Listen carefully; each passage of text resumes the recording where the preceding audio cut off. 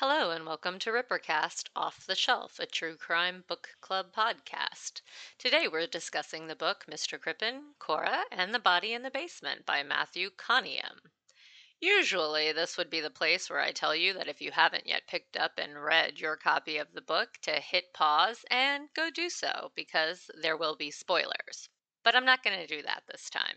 In part, because if you live in the States, the price for this book is practically extortionate, and nobody rates this book very highly or feels that it's good value for the money. To be worth $22.49 for the Kindle version of the book, it would have had to have scored all fives from all four of our reviewers. And, well, let's just say that did not happen. In fact, I feel at this time that I need to give a cautionary warning to our listeners. If you have small children in the room, you should probably scooch them out because we will be using a profuse amount of profanity in describing some aspects of this book. Although, actually, if you're listening to a murder podcast with young children in the room, I think there's probably bigger concerns than the F bombs that we're going to be launching. But just so you know, there will be some F bombs launched. So, disclaimer issued. Let's get started. In 1910, a woman by the name of Cora Crippen went missing. Although she was married at the time, her disappearance was not reported to the police by her husband, but instead by some friends of hers. When a detective by the name of Walter Dew went round to her home, he found her husband had moved his mistress, one Ethel Leneve, into their marital home, and had been happily playing house for months, completely unconcerned with his wife's disappearance. Within a few days of the police knocking on his door, however, he and his mistress would be fleeing for America, attempting and failing to outrun justice. Joining me today in what will no doubt be a lively discussion is Rippercast host Jonathan Menges, as well as co-host of the podcast Sherlock from Adler to Amberley, John Reese, as well as a guest book club member, Mark Ripper, author of The Case of the Salmon Sandwiches, as well as The Moat Farm Mystery. Welcome, gentlemen, and thank you for being here today. Hello. Morning. So give us your general thoughts on the book. Mark, let's start with you. What did you think? So my first thought is, and we maybe need to sort of talk about this further later, but I feel like this shouldn't really be anybody's first Crippen book. That if you're picking up this book knowing little to nothing about the case already, this probably is not the book for you.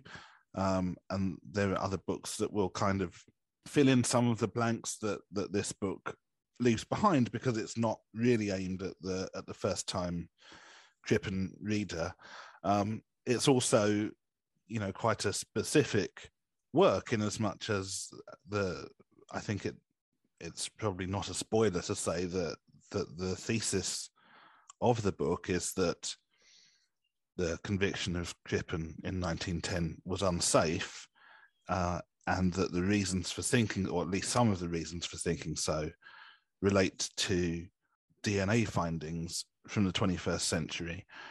And that is a very particular angle on the Crippen case, which that's not going to be everybody's starting point. It's also, I think, a very difficult thesis to sustain, but that's what we talk about. That's what we talk about here. And I agree with you on that. It should definitely not be the first Crippen book. It was mine, and I would agree with that assessment wholeheartedly. John Reese, what about you? What do you think? Well, full disclosure here. I still have half a chapter of the book I have yet to read, because I have struggled quite a bit in this book, because, again, this is the first proper Crippen book I've actually read. My knowledge of the Crippen case comes from general overviews of crimes at the time, and Walter Dew's contribution, obviously. So, I struggled quite a bit in this book. I didn't think it had a particularly cohesive narrative. It just seemed to be a series of rants structured around the vague timeline of the investigation and subsequent trial. 100% agreement there as well. Jonathan Menges, what about you?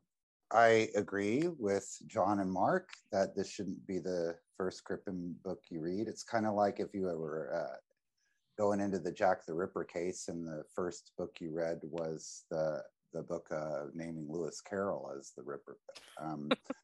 It's not a good starting off point. I'd even go so far as to say is read every single thing you can get your hands on about the Crippen case before you read this book. I'd even wait until Hallie Rubenhold's book comes out, whenever that might be, and read that before you read this one. I really have to say that I pretty much hated this book.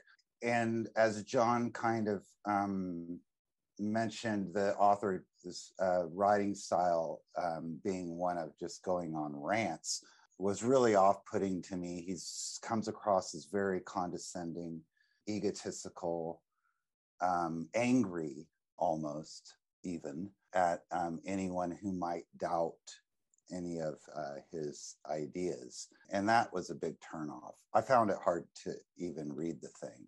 Opening it up to any page, you get the voice he chose to use to write in. And maybe he's not an asshole in real life, but for some reason, the voice he chose to write this book in is one of just like really condescending Mr. Know-It-All. And there's problems with that. He doesn't know it all.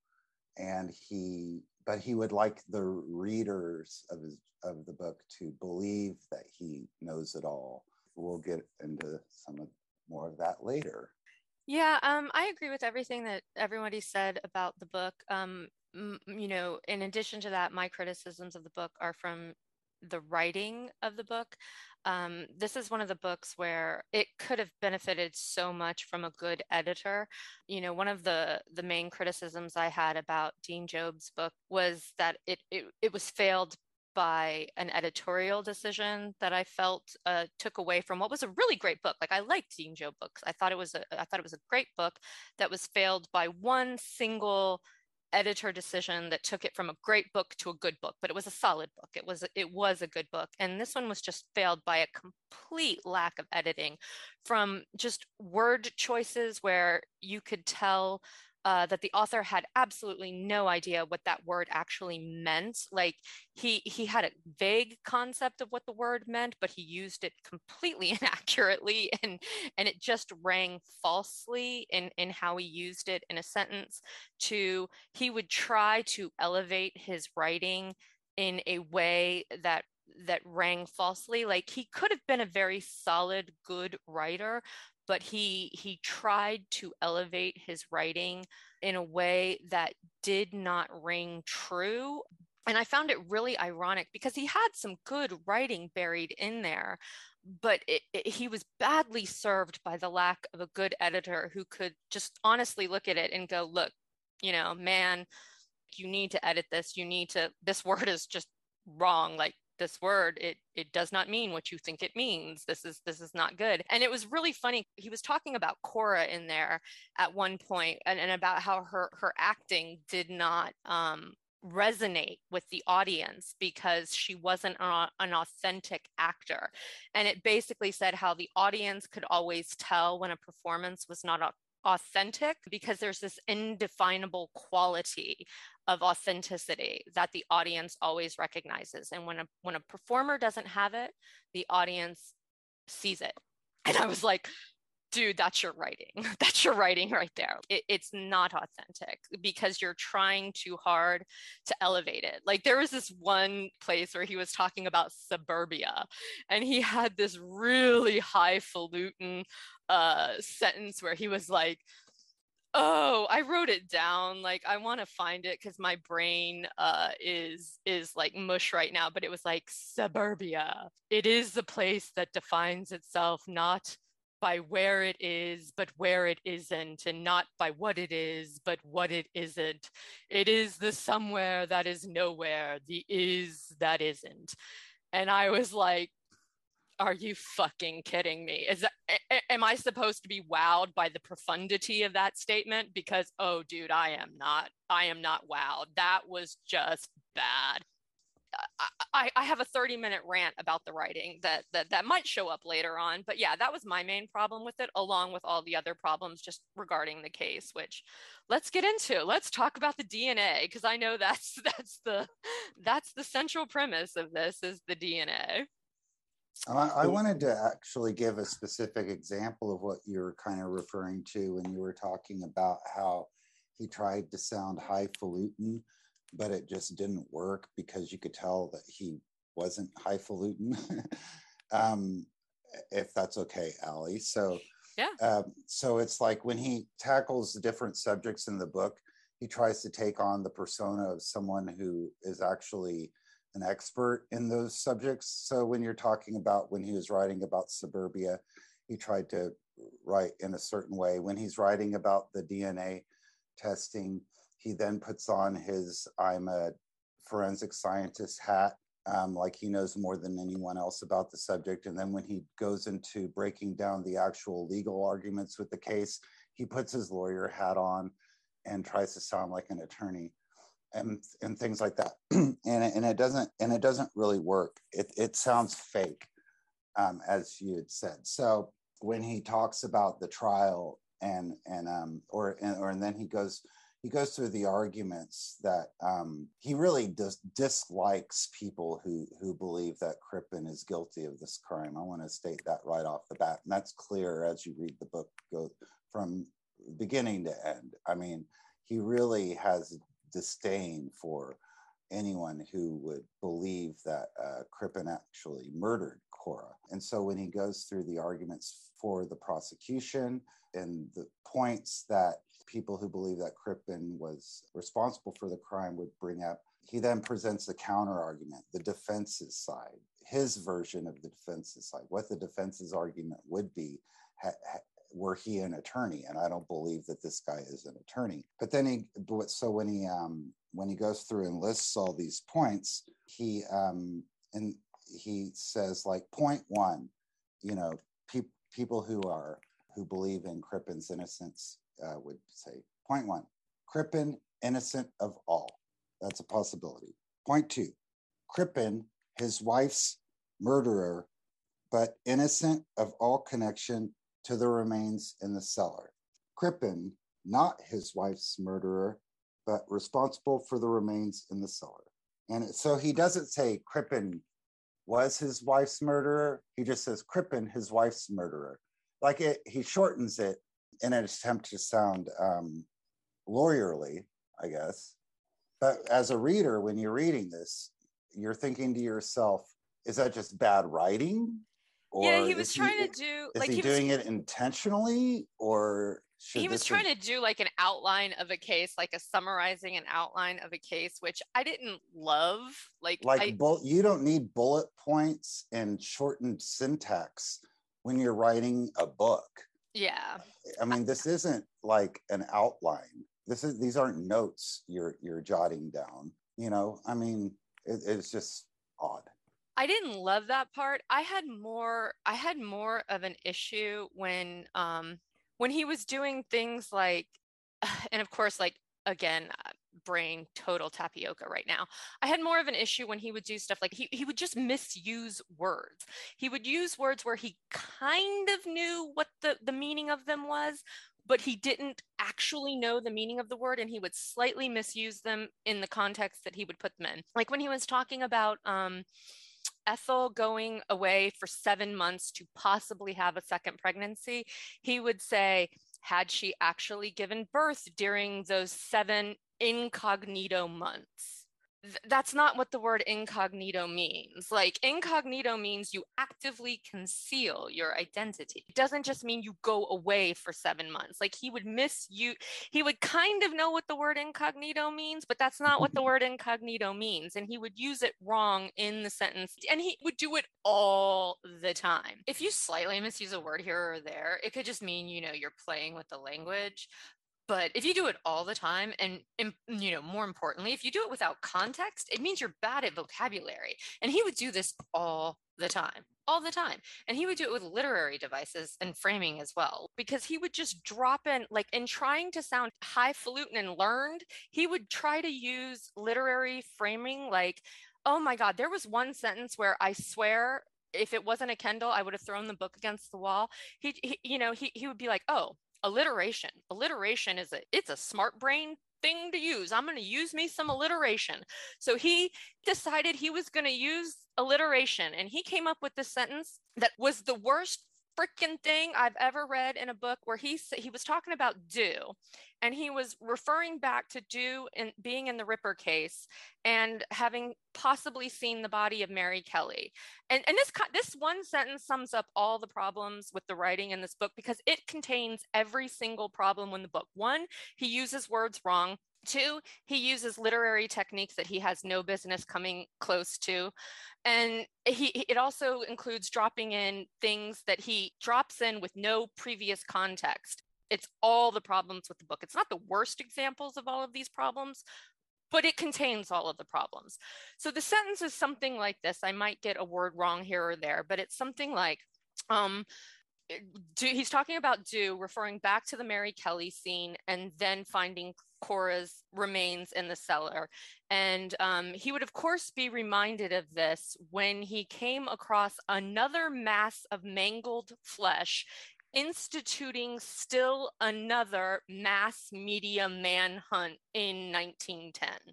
Okay, so we have the literary technique of alliteration, which is mass of mangled flesh instituting still another mass media manhunt, which is horrifically bad in the fact that if you're going to use alliteration, don't repeat the same freaking word of mass mangled flesh and mass media manhunt. You don't repeat the same freaking word of mass and mass, because that's just lazy. Like, there's thousands of words that begin with M. Pick a different one. So it's just bad. Two, he misuses the phrase mass media, because you can't have a mass media manhunt in 1888 or 1910, because you can't have a mass media manhunt, because in order to have a mass media manhunt, mass media has to exist, and mass media is a specific concept of more than one media, and the only media that existed in those time periods was newspapers. Radio didn't exist. Television didn't exist. Internet didn't exist. Ergo, mass media didn't exist. You can't have mass media when there's only a medium, one, singular.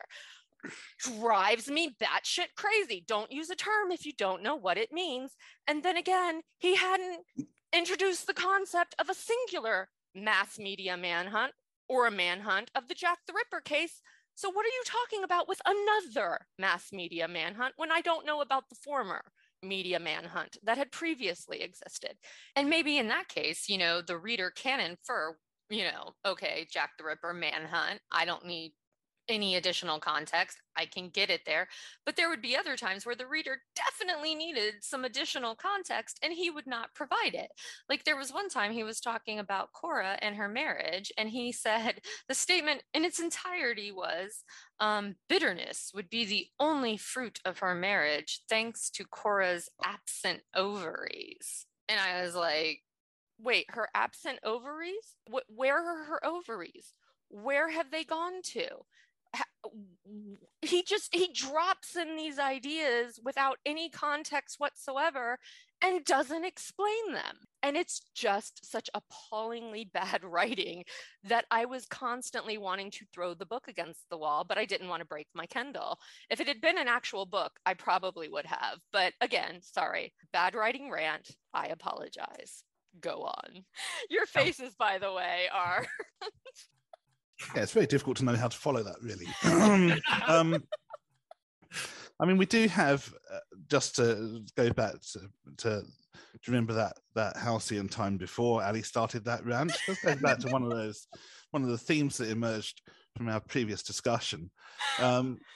So there is this other paradox that crops up in the book where the author has quite a bit to say about homeopathic medicine, and all the things that he has to say about homeopathic medicine are completely accurate and correct, that it's a scam, that there has no therapeutic value, etc., etc. All of that stuff is completely true, and I'm behind him 100% with all of that.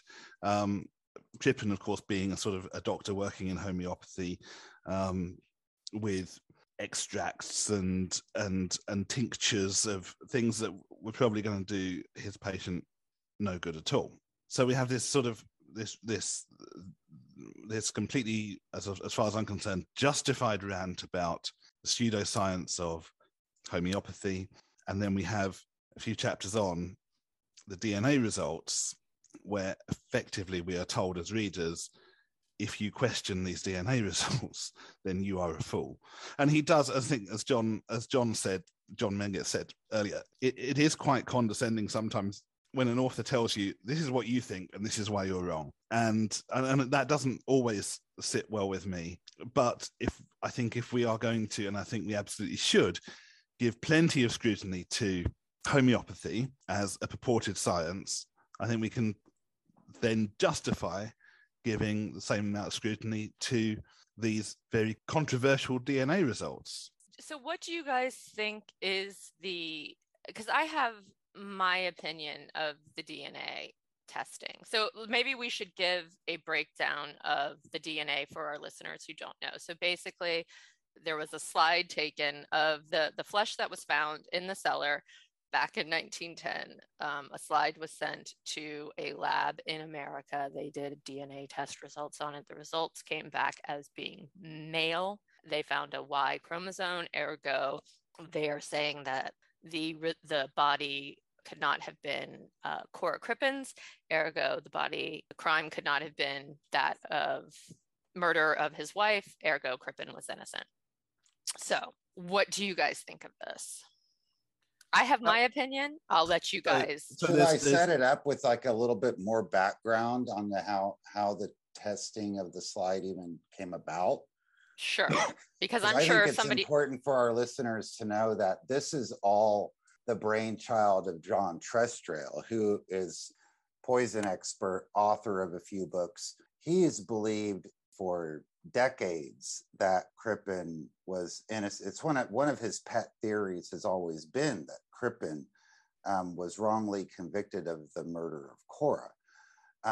So in order to prove this theory, he enlisted the help of a genealogist named Beth Wills, giving her the assignment to go out and find a living descendant of the matrilineal line of Cora Crippen's in order to do testing, in order to prove John Trestrail's theory that the remains in the cellar were not Cora's. So from the very beginning, and then Beth Wills went on various genealogical message boards trying to find a descendant of Cora Crippen's mother, openly stating that it's because John Trestrail believes that Crippen is innocent, okay? She was able to find him, able to find a living descendant of one of Cora's sisters, Bertha, and then there's actually 9 slides of Cora's flesh that are still housed at the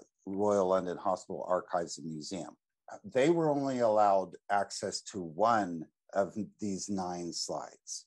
Eventually, they found, I don't know how many people they went through to ask, but Dr. Foran from Michigan State University, who was in the zoology department, to conduct the testing on these slides for free.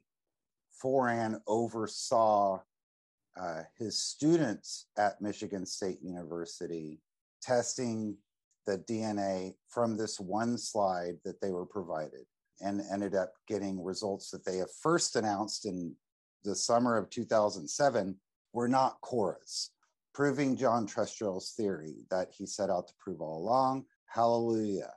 That was splashed all over the newspapers. And then it was about 8 months later that a documentary aired in the UK in which the remains were announced to not only not be Cora's, but to be that of a man. And then a few weeks later, that documentary, with some alterations and actually additions from the version shown in the UK, played in the United States. So that's the history of the tests on the DNA in a nutshell. Can I ask a very quick question here, Jonathan?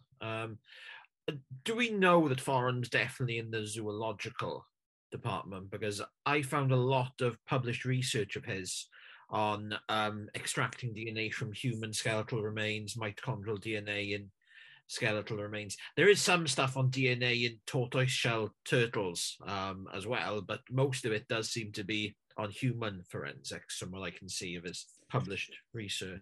Well, when in the it took several years for Foran to produce a white paper, or it's not even a white paper, to publish anything other than the press release that appeared on Michigan State University's website. So the testing was done in 2007. It wasn't until 2010 that what's called a case report was published in the Journal of Forensic Science, in which his credentials are stated as Forensic Science Program, School of Criminal Justice, and Department of Zoology. And then Foran ended up getting into a little bit of trouble with sexual harassment allegations against a few of his students at the University of Michigan State.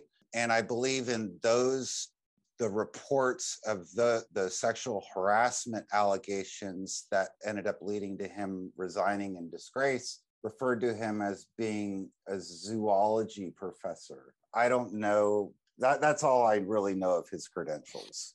I mean, just looking through his list of published works, which is on the internet, he seems to start his career very much in the sort of genetics of animals. So that's what I'm finding as well, Mark. Yeah, looking back into as far as the 80s, which is quite a while ago, sea urchins, apes, fishes, mice, gophers, and so on and so on and so on. It does seem like over time, you get the Crippen thing is in 2009. That's the paper that Jonathan was just referring to, and then the very next one in 2010 is about blowflies. So, and it does seem to trend towards DNA as you sort of go through later into his career, and most of those would appear to, or many of those would appear to me to be about human DNA, but there is also stuff there from 2016 about turtles and quite a bit about soil. It seems like in the early noughties, he starts going towards more criminal based DNA, like the Boston Strangler case, and then even though there's some animal based stuff there. So I don't know if there is I suppose DNA is DNA regardless of species, isn't it? If you're an expert on DNA analysis, surely there's some kind of crossover on all biological life. But again, I'm not an expert. I'm just theorizing there. Well, I think what we do have is we have these DNA results which haven't been replicated by another laboratory, which is typically a problem for the scientific method. Those that disagree with the results of the DNA because of the genealogical work, and that's something I'll get into when I want to discuss a part of the book that really pissed me off. But basically, those who still believe in Crippen's guilt, which is everybody, from Martin Fido, Stuart Evans, Nick Connell, the four of us. I mean, if you believe that this DNA excludes Crippen, and you buy into the fact that the body in the cellar was that of a man, you are in a distinct minority. But for the people who do believe in his guilt, because of the genealogical work that was done, in which they kind of mistakenly ended up testing the correct person they tried every effort possible to get it wrong, but they ended up stumbling into testing the right descendant. And that's an interesting story. We're faced with, those of us who still believe in his guilt are faced with just basically what it would come down to is DNA contamination in the lab, right? Which I assume could happen if you're testing a blowfish or if you're testing the remains of Cora Crippen. So it's not, I don't believe that his expertise in testing human DNA versus animal DNA is so much of a question. As Mark said, this test hasn't been replicated. They actually tested the same. He says that it's been duplicated, and I believe the author does so in his book as well. But they were only given one of 9 slides. So when they reproduced the test in the lab to check the results were correct, that it was actually male DNA, they were testing the same slide. But really, when it comes down to, from what I understand, DNA contamination, although the remains were put through the ringer back in 1910, and who knows how many other times since then, but especially in 1910, as far as the disinfectants, the handling, and all that stuff, I don't believe that that's going to really contaminate the DNA, because what you got is it's going to be that would be surface level contamination. But when you dig into the actual skin to extract the DNA sample, you're looking at what is basically like an Oreo cookie. You're getting to the white stuff inside the Oreo cookie. And for that to come back as male DNA, and for us that believe in his guilt, that would point towards contamination of the sample in Foran's lab. From my understanding, any of you have more knowledge about this, please feel free, because I'm a poet major, not a science major. I don't really have any knowledge of it myself, because the book doesn't give us much knowledge. You know, the author is quite content in spending pages and pages describing suburbia, waxwork models, or in-depth analysis of every film made on Crippen. But when it comes to the key thing of his argument that Crippen didn't do with the DNA evidence, he basically quotes a couple of paragraphs and says, "Go read the paper yourself, fools." Oh, I have a whole nother rant on that whole waxwork model, like writing bit. I could go into that. What do you think, Mark, about basically, I was rambling to the gist of what I was trying to say is that those who believe in Crippen's guilt must take the one of two opinions. One, the results that Michigan State University published in the Journal of Forensic Science were a lie and completely made up, or two, they were legitimate results, but reached through contamination of the DNA sample in the lab. Yeah, I think it would be, I'm not qualified to say whether I think it was one or the other, really. But I think on the other side of it, those who think that the DNA results are legitimate and reliable, this is where the author finds himself. He creates at least 3 other problems for himself, one of which is that all of the other circumstantial evidence needs to be accounted for. The second of which is Cora Crippen never reappears, and the third of which is he's now got a mass of male flesh in the basement at Hilldrop Crescent that he has to explain. And I think so we now have not just one murder victim, but we have one missing person and one unknown murder, and it's you end up with very convoluted assessment of the case if you have to disregard all of the circumstantial stuff and introduce a second, or in theory another murder, and stop the murder that was the murder from being a murder anymore. I think that then we are talking, that's where I think we get to that's where John is in the book, which is how are we going to be able to dismiss all the circumstantial evidence, keep Cora alive, murder somebody else, and have all of this fit together. That the jigsaw to me does not really complete itself. Well, and he doesn't really do a very good job of doing it. When we got to the last chapter and he started doing the whole analysis, I was like, oh, okay, here we go. He's going to do this. Okay, if he's going to say that this is not Cora in the basement, then here we go. He's going to do this. Because as a woman, here was my thing. I'm like, okay, let's say that this is not Cora in the basement. This is a woman in 1910. Why did she leave all of that jewelry? Because jewelry is money. There is not a single logical argument that you're going to make for me that's going to convince me that a woman in 1910, given all the time in the world, when all she has to do is open up a valise, scoop her jewelry into it, and walk out the door, you're going to convince me that she left money just sitting there, because jewelry was money. It's pawnable. You break a jewel out, and that's cash money. And she just left it behind and walked out the door when it's so very portable. No, you're not. Especially as well as she apparently wanted to deprive Crippen of all her money. Exactly. It's not going to happen. That woman did not walk out the door of her own free will. It did not happen. So Cora was dead. There is no question. She did not leave of her own volition. That woman was dead. So that's not even a question. So that he had to dispense with, and he never did. He never came up with a logical explanation for why she walked out the door without her money. And then, so my thing is when you're testing DNA, you're testing a woman is dead and missing. There's a body in the basement. Her husband flees with his mistress. The logical and obvious conclusion is the body in the basement is the missing wife, right? If 100 years removed from that crime, you're testing that DNA, you're testing it with the foregone conclusion that you believe that body is not the wife. You have a predetermined, as Jonathan said, Tresdale believes that's not the missing wife. But why? Why are we testing this? Like the solution is already there.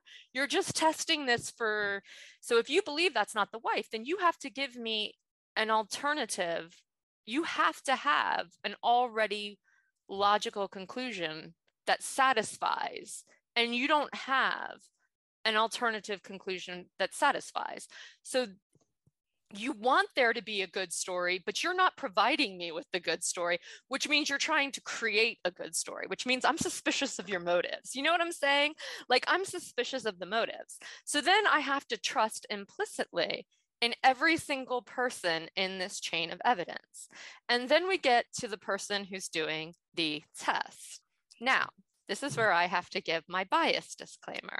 I have an absolute complete bias against professors who are sexual predators of their students. I am completely biased against people who do this. I don't believe in their ethics. I don't trust them at all. So, bias disclaimer, I don't trust these people at all. So, when you tell me that the person involved, and I understand this has nothing to do with his reputation as a DNA expert, but I don't trust you have to be ethically unimpeachable, in my opinion. If you're skeezy in one way, what's to say you're not skeezy in another way? It puts a doubt in my mind. Ethics matter to me.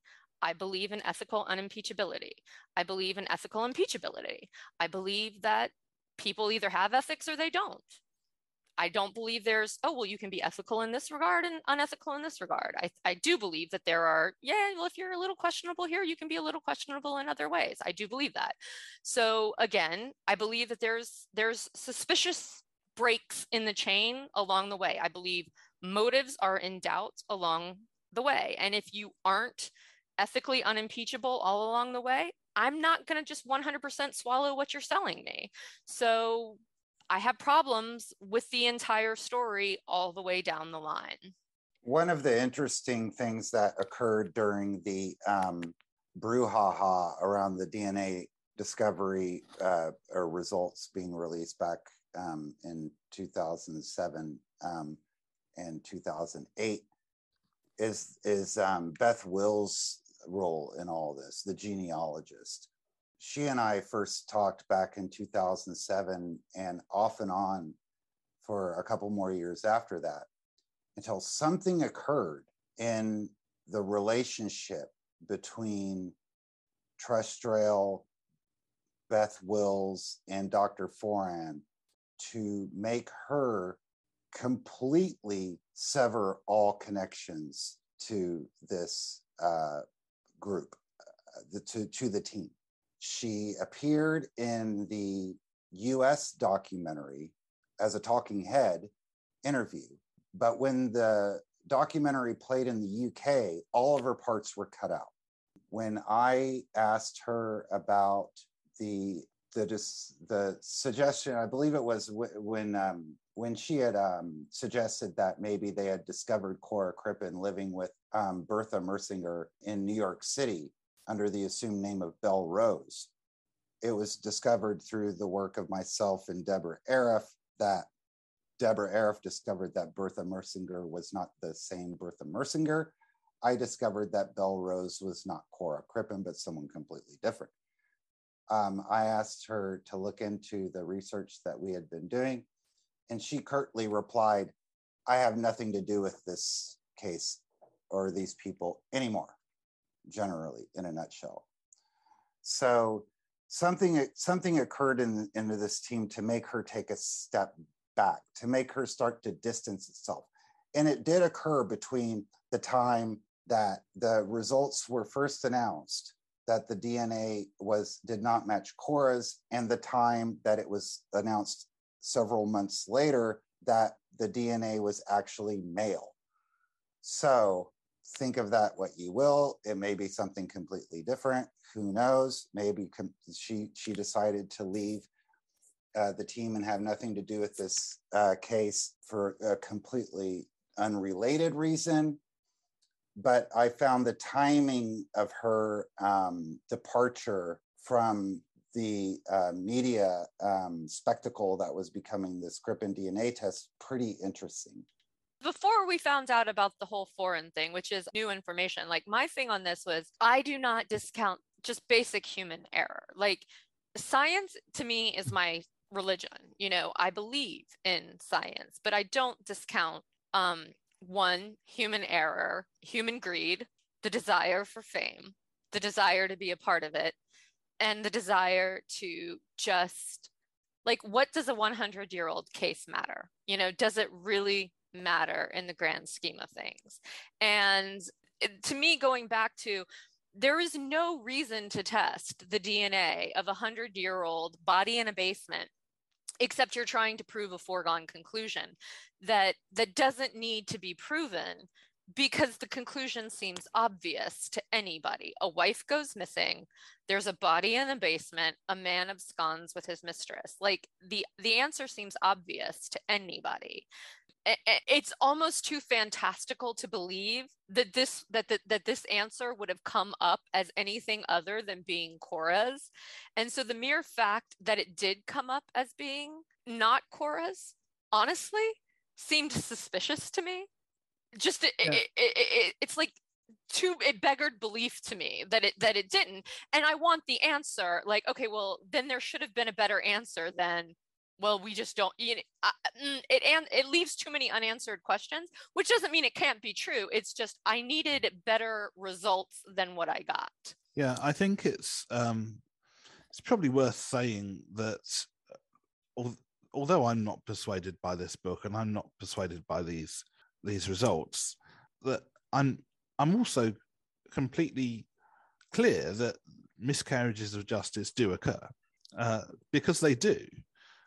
The question really is whether this was one of them, and in my view, that case is not made out by the author. It's also true to say, of course, that, you know, as John pointed out, you know, it's always worth, I think, in these things, looking around and seeing who's on your side, who's on your team, and if the person who's on your team and it's Bruce Robinson, you know, the author of the most inconsequential Ripper book ever, then you know, you have to wonder whether you're on the right side of history at that point. And I do get it, and I know, you know, I'm sure Bruce Robinson will say we have to, you know, look at everything's a miscarriage of justice, and you know, and the Freemasons, etc., etc.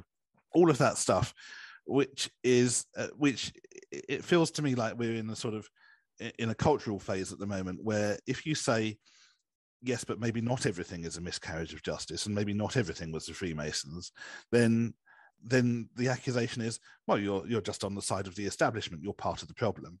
And actually, I think it is much more nuanced than that. I'm completely happy to say, not happy, but I'm completely clear that miscarriages of justice do exist, but we have to know which ones they are, rather than assume either everything is or nothing is. So I do think that that the author, in this case, I'll say something for him, because actually I don't think I hated this book quite as much as maybe the other three of you did. But, one of the things, Jonathan, you'll remember this probably better than me, but one of the things that I think came up in the documentary or around the same time was the so-called Chicago letter, where someone writes from Chicago to say, "I am Cora Crippen and I am still alive. Thanks very much for thinking of me." And actually, the author doesn't use that letter is not from Cora Crippen, right? I think every researcher has established that is not a genuine letter from Cora Crippen, alive and well in Chicago after the finding of the remains. But the author doesn't have recourse to that letter. Now, he could, I think, have thrown that in and said, well, actually, we know that she survived because there's a letter that says so, and swept under the carpet all of the concerns about that letter that invalidate it as a legitimate source for historical understanding. And he didn't do that. And I think that's fair enough. And I think there is an effort here in this book to, although I think the thesis comes first, which is we think that Crippen is innocent and now we have to tell you why, rather than let's explore whether Crippen is innocent and come up with a conclusion after we've found out what the evidence is.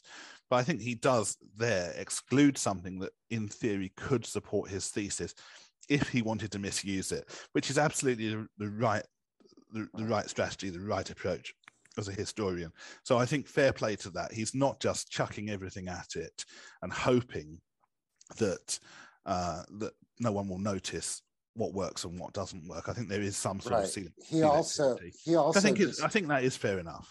He also dismisses the Belle Rose theory that but the way he does that is problematic.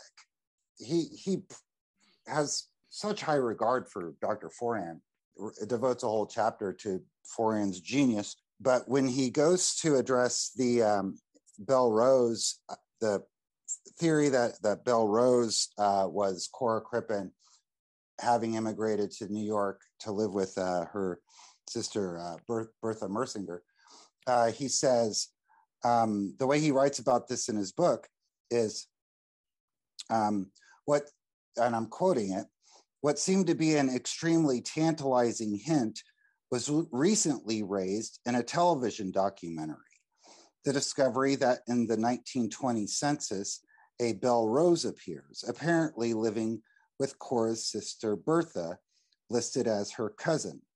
There is no other record of Bertha having a cousin by so provocative of name. Where did she come from? Could this be the evidence of Cora in America after 1910 we've all been searching for? Sadly, no. Whoever Belle Rose may have been, she's living with the wrong Bertha.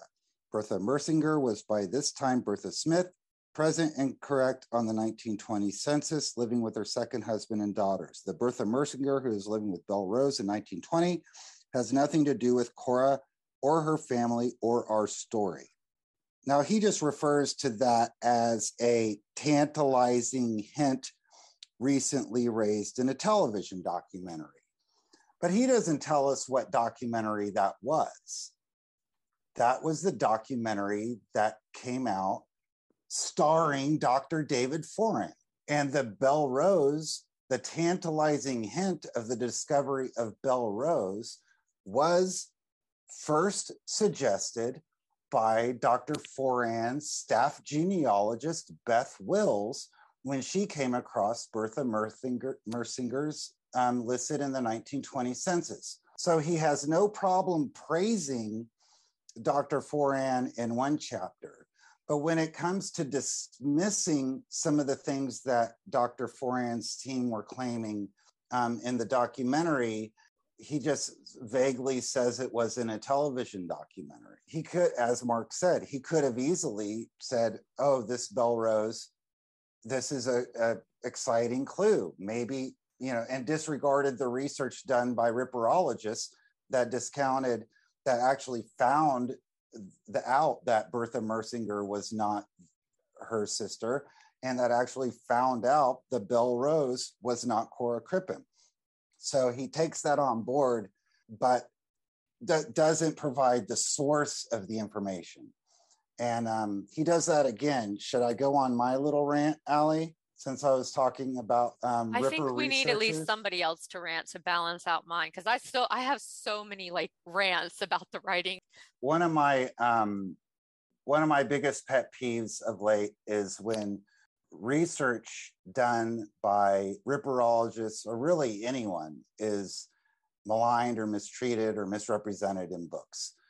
And in this case, so I discussed about how Beth Wills and Foran touted the existence of this possible Belle Rose that was disproven by ripperologists, and the author of this book then alludes to that discovery without giving credit to anybody who made the discovery. A similar thing is done with the question of who Cora's mother was and who Bertha Mercinger's mother was, which was a big deal.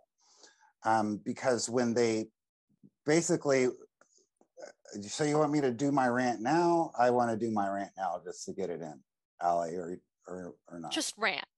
Don't Okay, ask so- never ask permission to rant. It totally dilutes the effectiveness of a good rant if you ask for permission. So let's talk about the genealogy of Cora Crippen and how that led to the genetic testing, and how and I'll read you the part.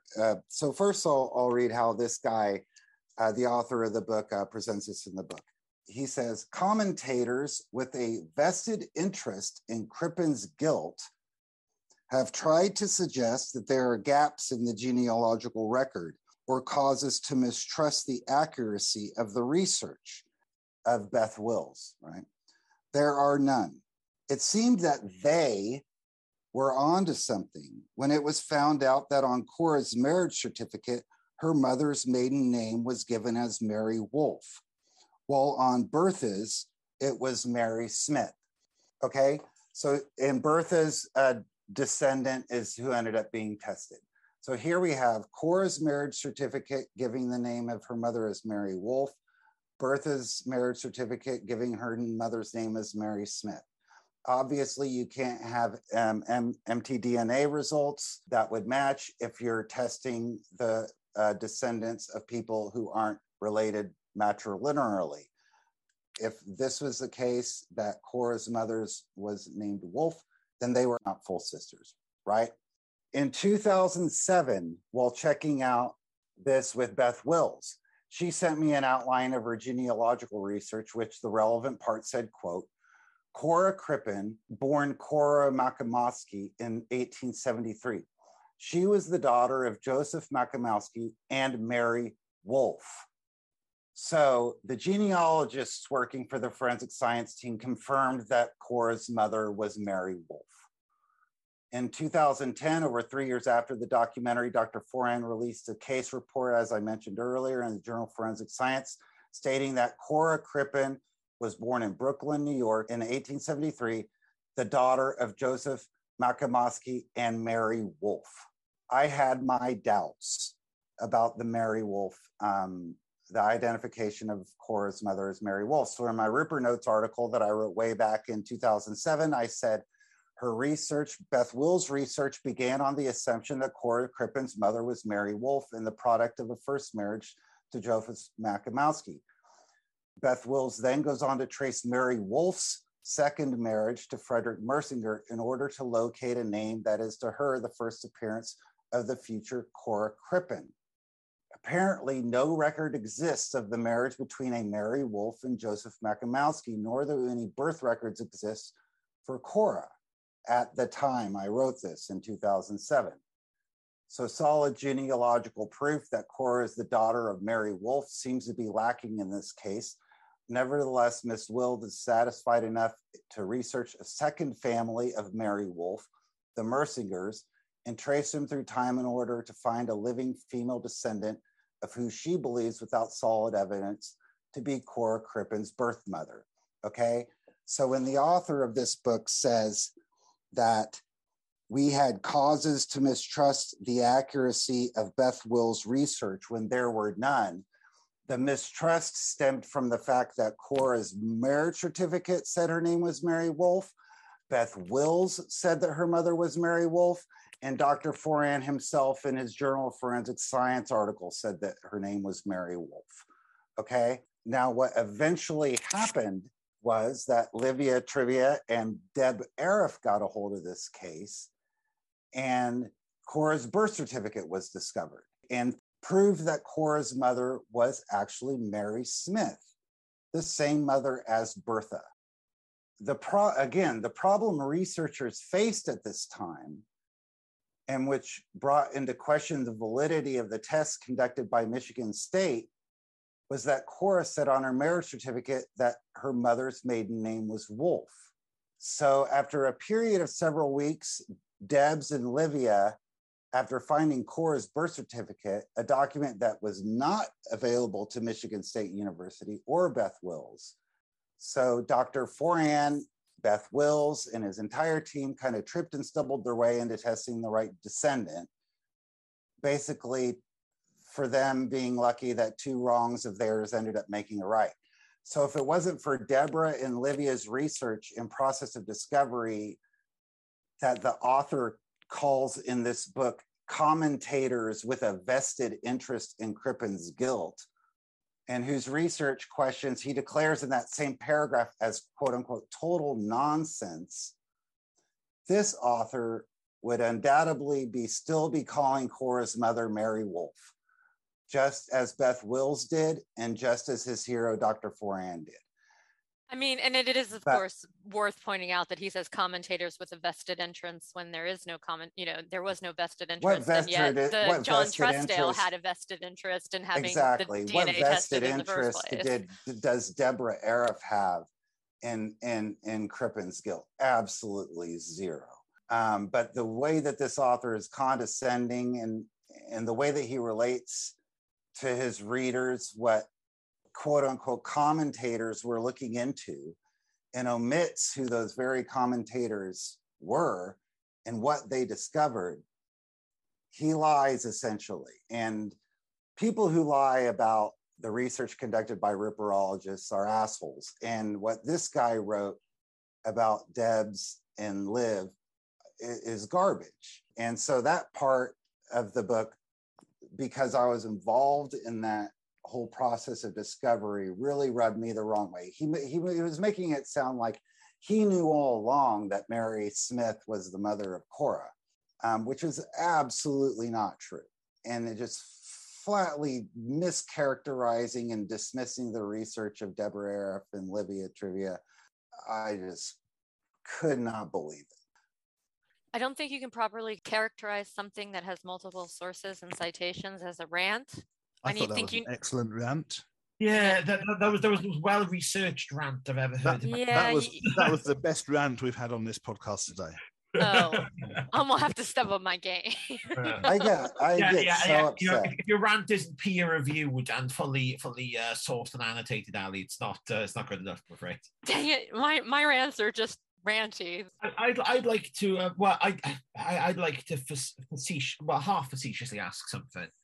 Now, okay, assuming that this DNA evidence is correct, the DNA analysis is correct, and the body is male, has anyone suggested that it could still potentially be Cora? Because she does have quite a masculine face in the pictures.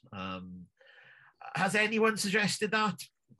Before you throw something at me, I actually wondered the same thing. I'm not even gonna lie. Like, I'm not even jumping on your thing. Like, I was wondering the same thing. If it wasn't contamination, if she was possibly like an XXY.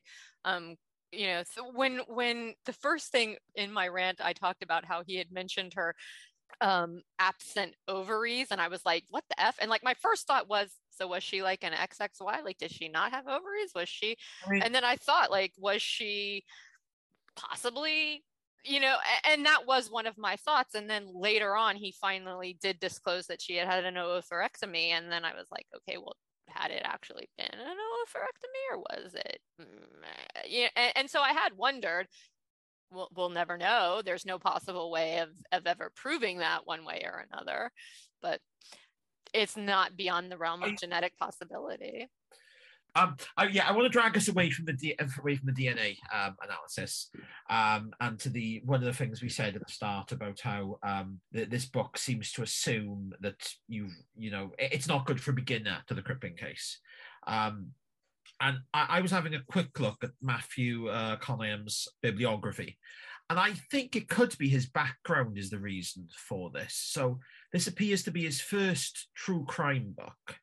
And he seems to be a film historian. So looking at his published books I can see on Amazon and Waterstones, we've got the annotated Abbott and Costello, Movies Are a Conspiracy, Selected Essays on Cinema, That's Me, Groucho, The Solo Career of Groucho Marx, Dracula AD 1931, Bella Browning and the Birth of the American Horror Film, The Annotated Marx Brothers, Egyptomania Goes to the Movies, and Jane Austen Inside Her Novels. So I'm thinking maybe the reason why he's written this book, assuming you know all about the Crippen case so you don't need a decent introduction to it, is because in his previous works, that's the automatic assumption. No one's going to buy a book on Abbott and Costello without watching, at least most of their films. No one's going to buy a book on Groucho Marx without, knowing about, watching the Groucho Marx films. No one's going to buy a book on the Bela Lugosi Dracula film unless you watch the film. So I think that could explain his why it's almost as if this isn't a book about Crippen, it's a companion or an annotated book about books about Crippen almost. Well, it's a polemic, isn't it, in the end? Yeah. And I think that that sort of we're trespassing into the territory of Bruce Robinson again, and there is a difference, I think, between historical writing and polemics. And Matthew Coniam clearly has concluded, to his own satisfaction at least, that Crippen was wrongly convicted, and he's cross about that. And I think, okay, that's fair enough, but all the hard work is still ahead of you at that point, because then you've got to sort of substantiate that case, which is what doesn't happen. And when he says, I think, apart from talking about the potentially vested interest of someone like Deborah Arif, who has clearly no vested interest whatsoever, he also talks about Nick Connell being pro-conviction, or some sort of form of words like that. I mean, I know Nick, and I've read Nick's work, and Nick's not pro-conviction, but he is someone who will, who'll go to the National Archives and have a look at the case files, for example, and trawl through the newspaper. He is going to substantiate his point of view based on the data that's there. It is intriguing to me that Matthew Coniam doesn't seem to mention the case files at the National Archives at all. Yeah. Which would be, I would have thought, a good starting point, even if you're not doing the general, Crippen 1.0 introduction to the case, and you're writing in something which is a bit more specific than this, as specific as this. But also, I have to say, Matthew, I'm not sure I would be able to read a Crippen book written by Nick Connell, say, and find that this list of newspaper sources, the Brisbane Courier, the San Pedro Daily News, the Illustrated Sydney News, the Manning River Times and Advocate, Poughkeepsie, is that how you say that? Eagle News, Evening Bulletin, Buffalo Courier, Express, Duluth Evening Herald. Some of his newspaper choices, Matthew Coniam's newspaper choices, are very eccentric. Yeah. And I'm not quite sure how that's happened either. So I think there is, I'm kind of with you, John. I think there's a kind of deficit here in terms of how we access source material and what sorts of source material we access in order to build a case. I'm not saying those newspapers are necessarily wrong, but Duluth is not on the doorstep of Hilldrop Crescent, and I wonder why we're using that as as an example of something that we ought to trust or take at face value, or at least take the author's word for that, when other sources, competing sources, might be available. Yeah, the two things. The shade. Three things, really. One, I did have to look up what the polemic was just then. So that's my new word of the day. Thank you, Mark. Number two, don't give me that look, Ali. I'm man enough to admit when I have to look up a word, especially when Mark uses it. I know. There is no shame in looking up a word that is provided by Mark Ripper. Exactly. I know, and at least then, trying to slip it into writing, when you only half know what it means. I don't know where this reputation that I have comes from, actually. And number two, when I was reading it, I was actually thinking there's a lot of press sources here. There are actually the National Archives do have files on the case. Then it's not like they were destroyed. Voluminous files. Yeah, no. There's thousands of pages of documentation there, and accessible to anybody who can get as far as Southwest London. So yeah, that seems. That's just to me, as you know, as someone who has researched and written books, that just seems to me to be a strange omission, because that's your starting point. As a researcher, that's your starting point. Yeah. But that is not to say that you can't think critically about what you see there. Yeah. But you should. That's your Do starting you point. think that had an effect on what he included in the book and what he left out? Was it a lack of knowledge that caused him to leave certain things out, or do you believe that he might have been cherry picking evidence and sources to match his theory? And I ask this because, circling way back to a time that the listeners have probably already forgotten, Mark was talking about the problems that the author faces in trying to argue out all of the evidence that pointed to Cora being the remains in the cellar, including things like the hair curler. And then he makes the absurd suggestion. Basically, his theory is that there was, or one of his, he throws out a number of theories, basically, and it's just that figure tells the reader to decide which one sticks. But one of the theories he posits is that the body in the cellar was not Cora's, it was a man, but Crippen placed items that belonged to Cora on the surface of the grave or somewhere, to where, her hair curler was let's put Cora's hair curler here. Let's put the pajama top here, in order to kind of make it appear that it's Cora's remains when they really weren't. He goes on to suggest that the pajama, if it was buried in the with the body at the time that the body was buried in the basement, shouldn't have been in as good of a condition as it was when they pulled it out. It should have been completely annihilated, the pajama top. Whereas at trial, they were able to present it, and you could still see the pattern that existed on the pajama print and read the label and things like that. He has this wild idea that this piece of article of clothing would be completely unrecognizable as a pajama top, given the length of time it laid in the grave, which of course is absurd, because we all know that textiles in graves, even ancient graves, survive for a vast amount of time, right?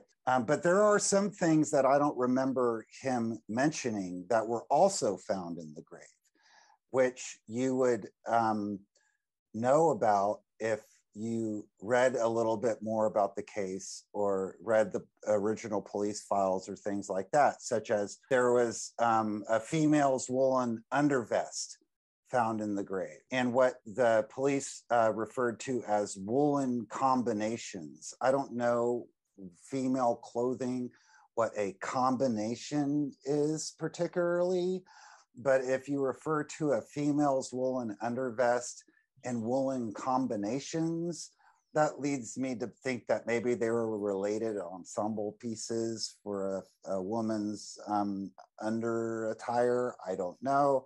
But anyway, I don't believe that he doesn't mention those. I don't believe. I think he actually did mention, I remember him mentioning the combinations, and they are undergarments. I do remember him, I believe, mentioning the combinations. I don't remember the vest. I don't believe I rememar him mentioning. The thing that he's most excited to mention is the discovery of a necklace, which is reported in various far-flung newspaper reports and then sort of vanishes. But again, this is about how we sort of use our source material, I think. Yeah. What was discovered, not a necklace, a man's handkerchief that had the two of its corners tied in a knot with hair contained in the handkerchief. So when he mentions the necklace, he also throws in things about how maybe it suggested that she was strangled in her sleep or things like that. But then he goes on to say that, oh, well, the necklace somehow disappears in later press reports and at the trial, similar to the gun, which was misreportedly stated in some far-flung newspapers, was found in the cellar. I believe a gun was actually found in a closet of the house, not at the grave. I believe that's in David Smith's book, Supper with the Crippens. But nevertheless, so I wondered if this men's handkerchief that was tied in a knot could have been what was misinterpreted or misreported as a necklace, not a neckerchief. And it still goes into the whole possibility that it was used to garrote someone, possibly, as a method of strangulation. I think this book is the sort of book that, I think the assumption is made that the necklace appearing in some far-flung newspaper reports and then disappearing afterwards from similar reports and from subsequent accounts, that there must be some sort of, that must have been done deliberately. There must have been some sort of purpose to introducing the idea of the necklace and then taking it out again. And actually really what that, I think, is about is newspaper tittle-tattle, mishearings, misreporting. It doesn't have to have been a deliberate attempt to deceive the world at large. It's just the way newspapers get things wrong. I mean, he does that all the time. He tries to make you draw inferences where there really isn't really much of an inference to draw. Like, especially like with the necklace thing, like the jewelry is an interesting thing because like the necklace is a specific thing where like he tried to make it seem like the necklaces disappeared from the newspapers for a very specific reason, which was that, what if that necklace had been one of the ones that Ethel had been seen wearing around, except they never really specify what necklace had been found. So, so that's just, it's a ridiculous claim. But he tries to make these sort of like grand inferences on so many aspects of the case, specifically when it comes to things like behavior, which you can never do. And he'll do things like, would a murderer have done, would Crippen have murdered his wife and then given her jewelry to his mistress? Would a murderer have paraded his mistress around town? Like we think somebody who's got no moral qualms about killing somebody would have drawn the line at dispersing her jewelry. Like he makes these very odd sort of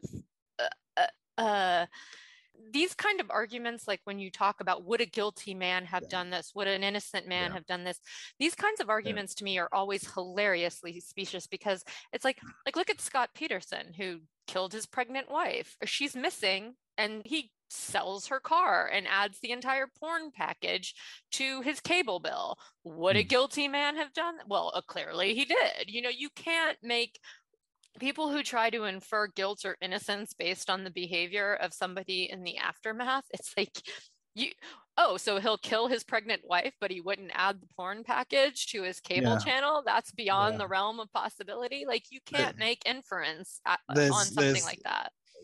The word "would" in a sentence makes me shiver. When unfortunately, there's a brilliant part in a later case, a trial of Norman Thorne, who killed his girlfriend and then cut her into pieces and buried her outside his hut in Crowborough in Sussex. And someone appears a witness appears for the defence and says, I know Norman Thorne, I've known him for some time, and I don't think he could possibly have murdered someone. Well, at the time, Thorne's defence had evolved, right? Initially, he was saying, "I know nothing about where my girlfriend is," and then maybe I do know, and maybe maybe she killed herself, and then I cut her up. So his defence was kind of moving towards, I didn't commit the murder, but I did cut up the body and hide it. So it's all very well for this person, this defence witness, to come along and say, "I know Norman Thorne. I don't think he's the kind of man who would commit murder," but barrister for the prosecution in cross-examination said, so you don't think he's the kind of man who would commit murder? Do you think he's the kind of man who would cut someone up? And of course, the defense witness said no, because he thought he wasn't the kind of man who would cut someone up. But he was admitting having cut someone up. So the word "would" only takes us so far, because actually, you might not think that someone might murder someone or cut someone up, but actually they might do both of those things. It's too easy to make the assumption that we know how people would behave in these extraordinary circumstances. Actually, if you look at how people who commit serious crimes do behave, they don't behave always in perfectly rational ways. Cottingham does the exact same thing. I think really, he literally says, if he did accidentally kill Cora, would he be the kind of man to then hide the body? Or if he accidentally killed someone as a result of a botched abortion, would he then?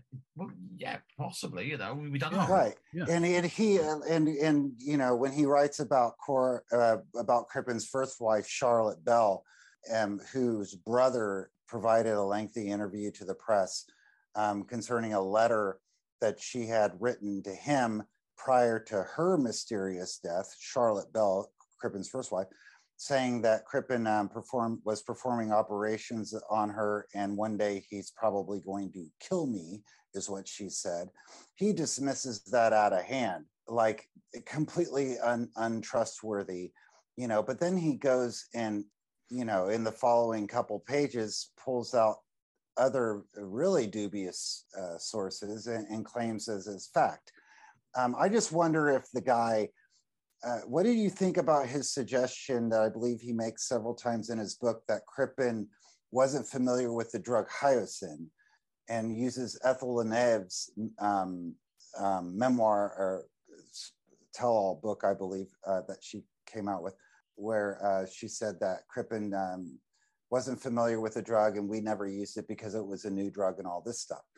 If you go back and research Crippen's writings in medical journals, homeopathic journals, going back, 15, 20 years prior to the murder of Cora Crippen, he's talking about hyoscine and its applications and its usefulness. And he loved hyoscine. He recommended it for everything.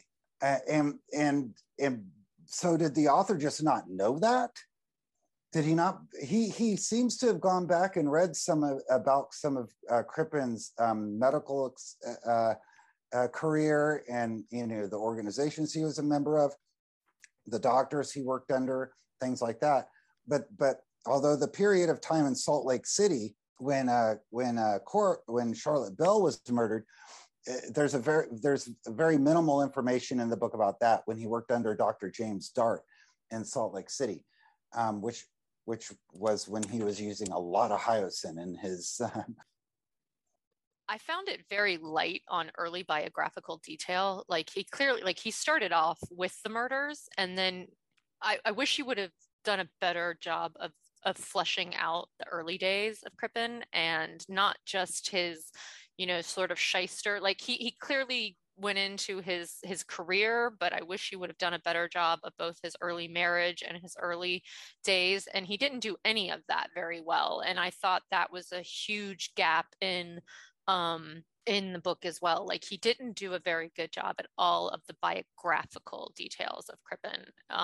One of the reasons, I feel like I need to read another book on Crippen, is again because of some of the things he just kind of drops in there and left me hanging.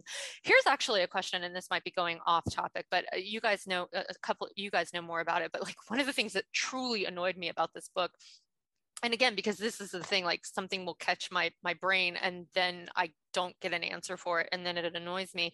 So there was a part in here where he's talking about Ethel after the trial, and Ethel left and went traveling, and then he says that her children said that she went to Orlando, which caught my attention because having lived for several years in Orlando, it, caught my attention. The immediately following sentence, it says, it was peculiar to return to so emotionally charged a location. Now, this annoyed me because he had never previously mentioned that Ethel had been to Orlando, much less that it would have been an emotionally charged location for Ethel. And I was What? So I was wondering if he just meant the entire North American continent would be emotionally charged, because that's where Crippen was arrested. all of America is emotionally charged for her. Because you said that, and then when I came to read that, I was like, "That's what Ali was on about." I was like, the only thing I can think of is, because it's the entire continent is now emotionally charged. Right? But see, this is what I'm talking about when I'm like, this book needed an editor, because I read that and immediately I was like, what the hell is he talking about? Where did this come from? How is Orlando emotion? It's the happiest place on earth. It's where Disney World is. What does he mean? Nobody was in those days. They didn't have Disney World. I know, but still, I was so annoyed, and I'm like, how? And I literally, and again, I've had a terrible headache for forever, and I'm like, did I miss the part? So I start word searching, I start flipping back through. I'm like, what part of the book did I miss where they were in Orlando and something terrible happened that she's returning? And so I had to go back and reread, and then I wasted time trying to find out what I had missed. And of course I hadn't missed anything. He's just a terrible writer who drops crap into his book like this that confuses the reader, who then waste hours of their life trying to find out what the hell he's talking about, and nobody knows. And again, I want to remind people that if you're an American, you're going to spend $22.49 to buy the Kindle version of a book that's going to annoy you and piss you off. I'm wondering if he actually means that Canada would be emotionally charged, but because he's mentioned, because the full paragraph is, we know that Ethel did leave the country for a short while after the trial. In her various memoirs, she describes this as on-spec return to Canada, where she attempted to start a new life, but soon tired and returned. So far as I know, there is no hard proof of this beyond her own word, though her children vaguely recorded talking of having been in Orlando. On the face of it, it seems peculiar for her to return to so emotionally charged a location. I'm wondering if he's on about Canada, and it's just the way he's constructed by mentioning Orlando there. It's kind of confused matters. And again, that means he's a terrible writer who needs a better editor, or an editor at all. But again, $22.49 for the Kindle version of this nonsense. It's funny how he says, well,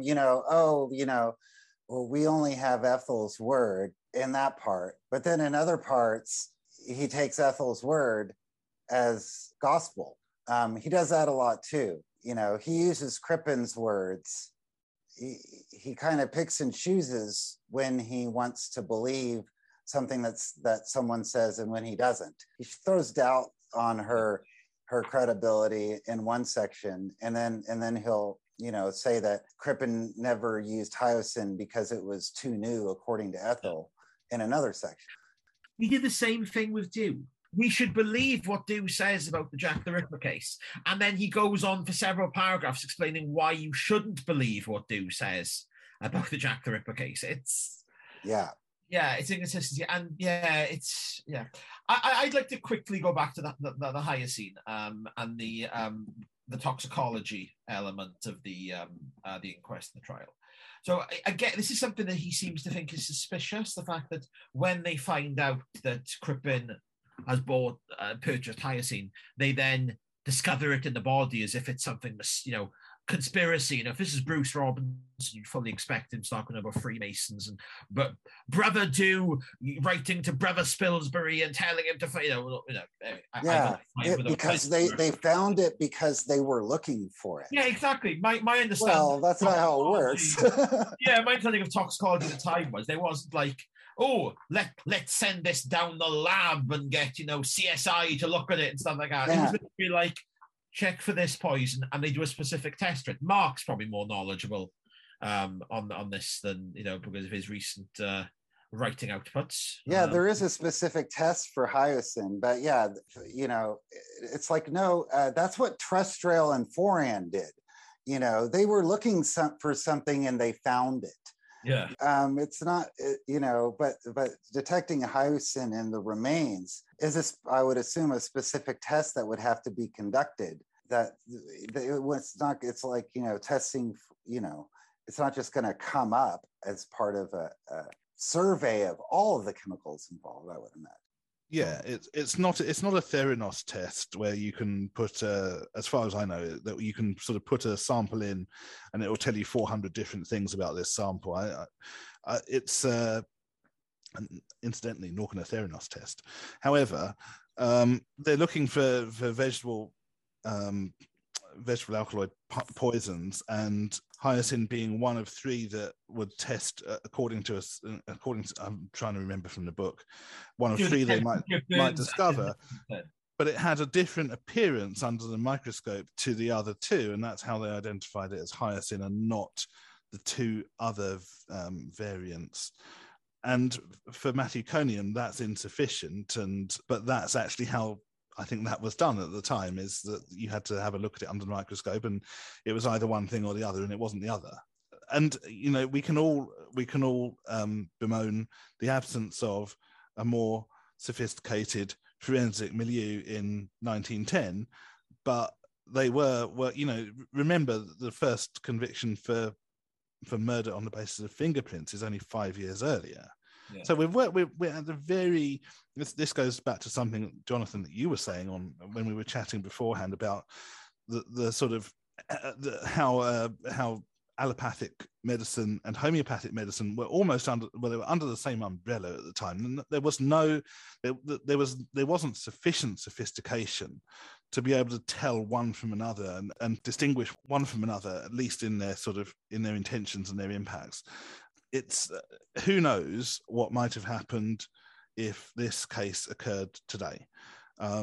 But my suspicion would be that, taking everything into account, including circumstantial evidence, that the person who they thought was guilty would still be guilty, and there would probably be further forensic evidence to back that up that no one would dispute. The end. That seems like a good place. Like that, yeah. So are we going to give it star ratings? Of course. Are we also going to comment on if we think Crippen did it or not, based on the evidence presented in this book as well as part of the story? Oh, on the evidence presented in this book? No, because I don't necessarily think. Oh, I mean, well, you can absolutely. You can do whatever you want. Yeah, I'd like. Yeah. Okay. So I think I will. Yeah. All right. So let's give our final thoughts and our out of 5-star ratings. We will begin with Mark. What are your final thoughts and your out of 5-star review? So my final thoughts. This is not a book that doesn't have problems. There are clearly issues with the thesis, but I think that I have got some time for it. So there are some indications it's not always consistent, but there are some indications that it's not just an exercise in bad faith, that if the author could have thrown in ideas around the Chicago letter, for example, he really could have done that, and he's obviously, there's some sort of selectivity of evidence there. So I don't think it's a bad faith exercise. I think it's wrong-headed, but it's not deliberately. I don't think it's deliberately misleading in the way that some other sometimes we see that with other books. So I'm kind of I'm not convinced by it. I'm not always impressed by the attitude that the author takes to his readers, which I think is unpleasant sometimes, and I think that I think that the problems with it outweigh the good parts. But on the whole, I didn't hate it as viscerally as other people appear to have done, and I'm going to give it 3 stars. Thank you, and we really do appreciate you being here, and you are welcome anytime. Enormous fun. I am, of course, only really interested in what Stripe thought about it, because Stripe gave me a very poor review last time. And I want to see it. I will go and find your bookmark so I can show you what Stripe did to it. I'll go find a second. So Stripe, I was trying to read it this morning on the sofa on my iPad. I have now actually finished the book as well. During Jonathan's rant, I managed to finish it. Stripe was trying to knock the book out of my hand this morning, so I don't think she liked it, but she hasn't actually physically destroyed it, but it is a digital copy on my iPad. So maybe if it was the the hardback copy she would have. So I think Stripe gave this one a 3 out of 5. I think based on durability. My review. So Ali, before we started, messaged asking what our knowledge is of the Crippen case on 1 to 5, 1 knowing nothing, and I ranked myself as being a 2 or a 2.5. Because I'm familiar with some of the basic details, but by no means am I intimately acquainted with the in and outs of the case. So after reading this book, I don't think I've got much more knowledge than I started with. And the knowledge I maybe do have that's extra is stuff I've actually had to go and look up myself because I've been confused. So that's not a great start, really.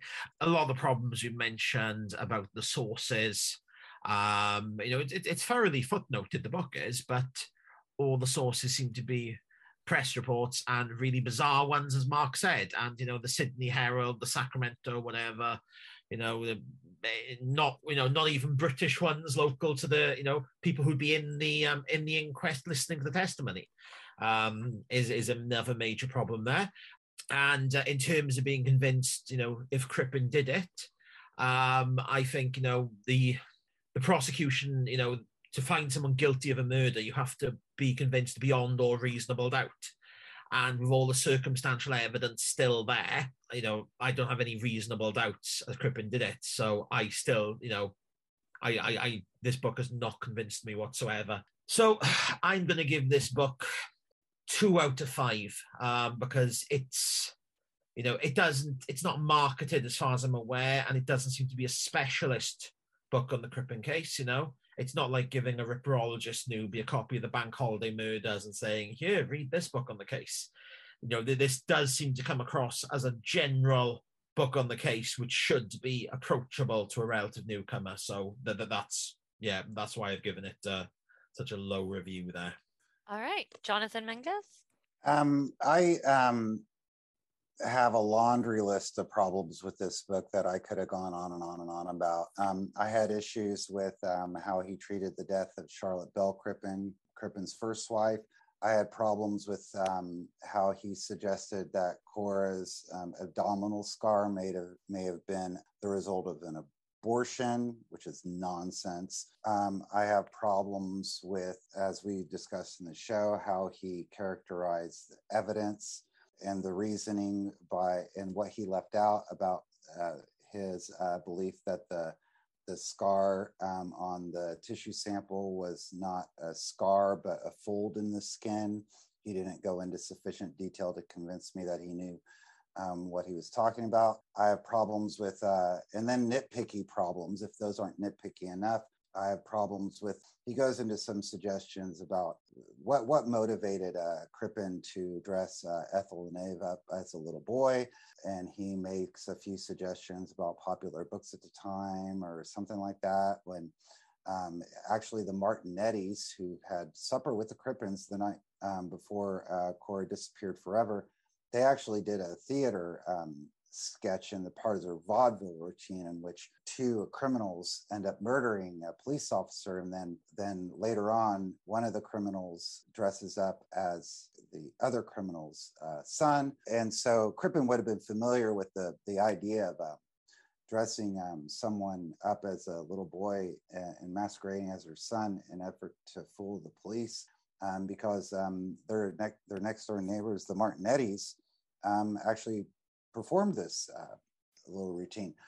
So I think that's the actual source. He didn't bother to go in and mention that. I have problems with, as Mark said earlier, about him characterizing homeopathic medicine in the 19th century through the 21st century person's lens, not realizing that homeopathic medicine at that point in time was as legitimate, if not more legitimate, than allopathic medicine. So the author's refusal to call him a doctor and all this stuff, this holier than thou attitude he takes to that position, really just shows a bunch of ignorance about what homeopathic medicine and what homeopathic remedies, what important and large part they played in society. He seemed to be totally unaware of any of that. And then, but ultimately, it was just the tone he took with his readers, the tone he took with his sources. Although that we've mentioned the footnotes from Duluth and Timbuktu newspapers being cited, and other places, he would say armchair detectives say this, commentators with a vested interest in the case say that, true crime enthusiasts have said this. But he doesn't name those people. He doesn't cite where they say this. So anytime he tries to present his counter argument to what universal they have said, he never has the balls to say who says it, unless it's a published book like by Nick Connell or something, when he mischaracterizes Nick Connell's differentiation between homeopathic medicine and then later quackery in Crippen's career. You know, he attacks Nick Connell by name, but in most other places, he refuses to name who he's actually arguing against. And I found that very off-putting, because me being of a paranoid mind makes me think that he's talking about me or Deborah Arif or Olivia, because we don't know anyone else who was talking about that stuff at the time. So that was unsettling. So I did not enjoy the book. Maybe it hit too close to home, and I had too much personal involvement in some of the events he's describing. So I thought it was terrible. I hated it. I'll give it a 1 star, which is generous. Okay. So I came into this book with, I would say, 0.5 of knowledge in Crippen. I am probably leaving this book with a 1 in knowledge in Crippen. I did not appreciate the writing.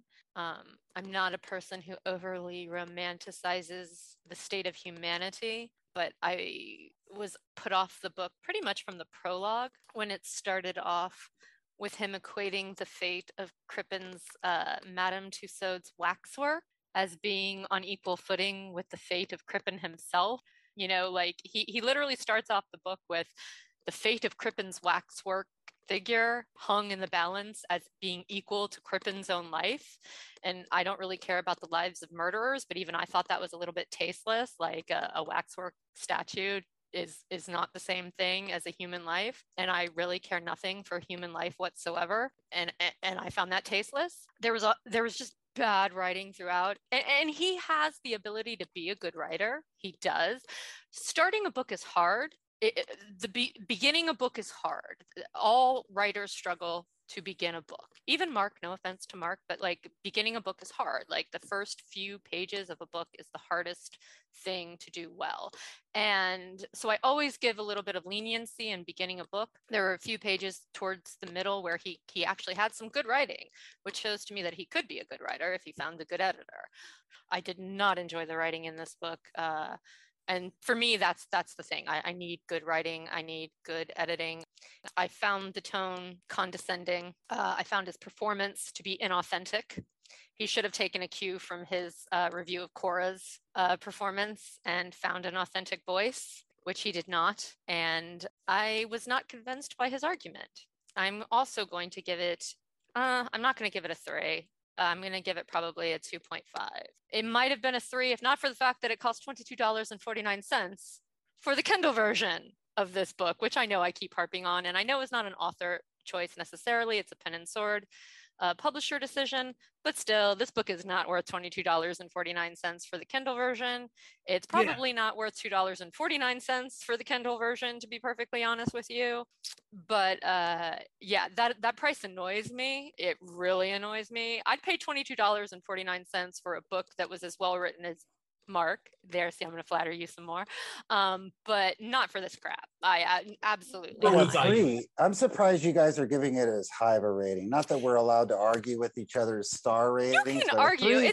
I'll argue with you about your homeopathy thing, because homeopathy a 3 would suggest better than average. And wouldn't it? I mean, 2.5 being the median. I'd say it's 3 is average, really, isn't it? 3 is average. 2 is Three below is average. What 1 is, I don't know, and 0 is just, not meant for much. Yeah, can we talk about the price of this book for a second? Mine was. I got a review copy for free, so y'all suck. I hate reading on the Kindle. I hate reading on screens. I hate it. And so so I went to look at buying a physical copy of the book. So the RRP for the hardcover version, bearing in mind this is only a 256-page book, the RRP for the hardcover version is £25. Mm-hmm. And okay, it's not that much on Amazon. It's £17 on Amazon, but for a 250-page book, that's a lot.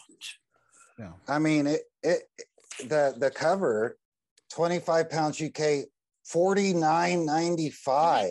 It's ridiculous in America. In the US, it's ridiculous in America. And even the Kindle version cost me £8, which is a lot for a Kindle book. Yeah, and again, it is $22.49 in America for the Kindle version and $49 for the hardcover version. It's ridiculous, and I want to say to our American readers, it is absolutely 100% not worth it. If I were judging based purely on the price, I would be judging it a 0.5. I've got to say, I hope I do hope the author is getting good percentage of that price, and it's not just pen and sword price gouging, because as far as I'm concerned, that's a ridiculous price for what you get with the book. Well, this concludes this episode of Off the Shelf. Hopefully you enjoyed the episode slightly more than we enjoyed the book.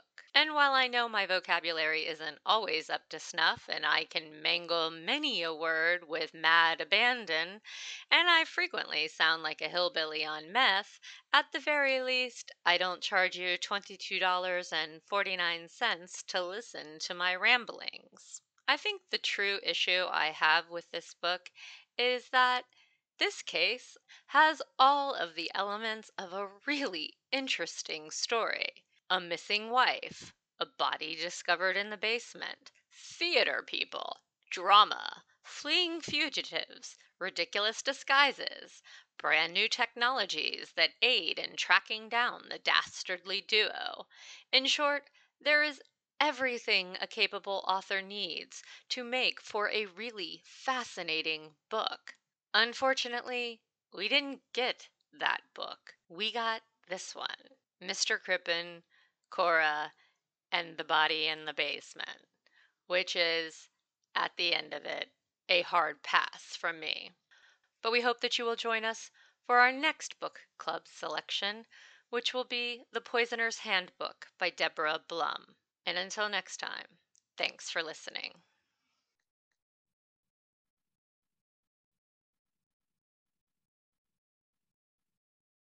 I mean, your ovaries just haven't gotten up and walked away at some point, Ali? I know. And I just stopped and looked at the book at that point. And I literally, I said out loud, I'm like, where the fuck are her ovaries, Matthew?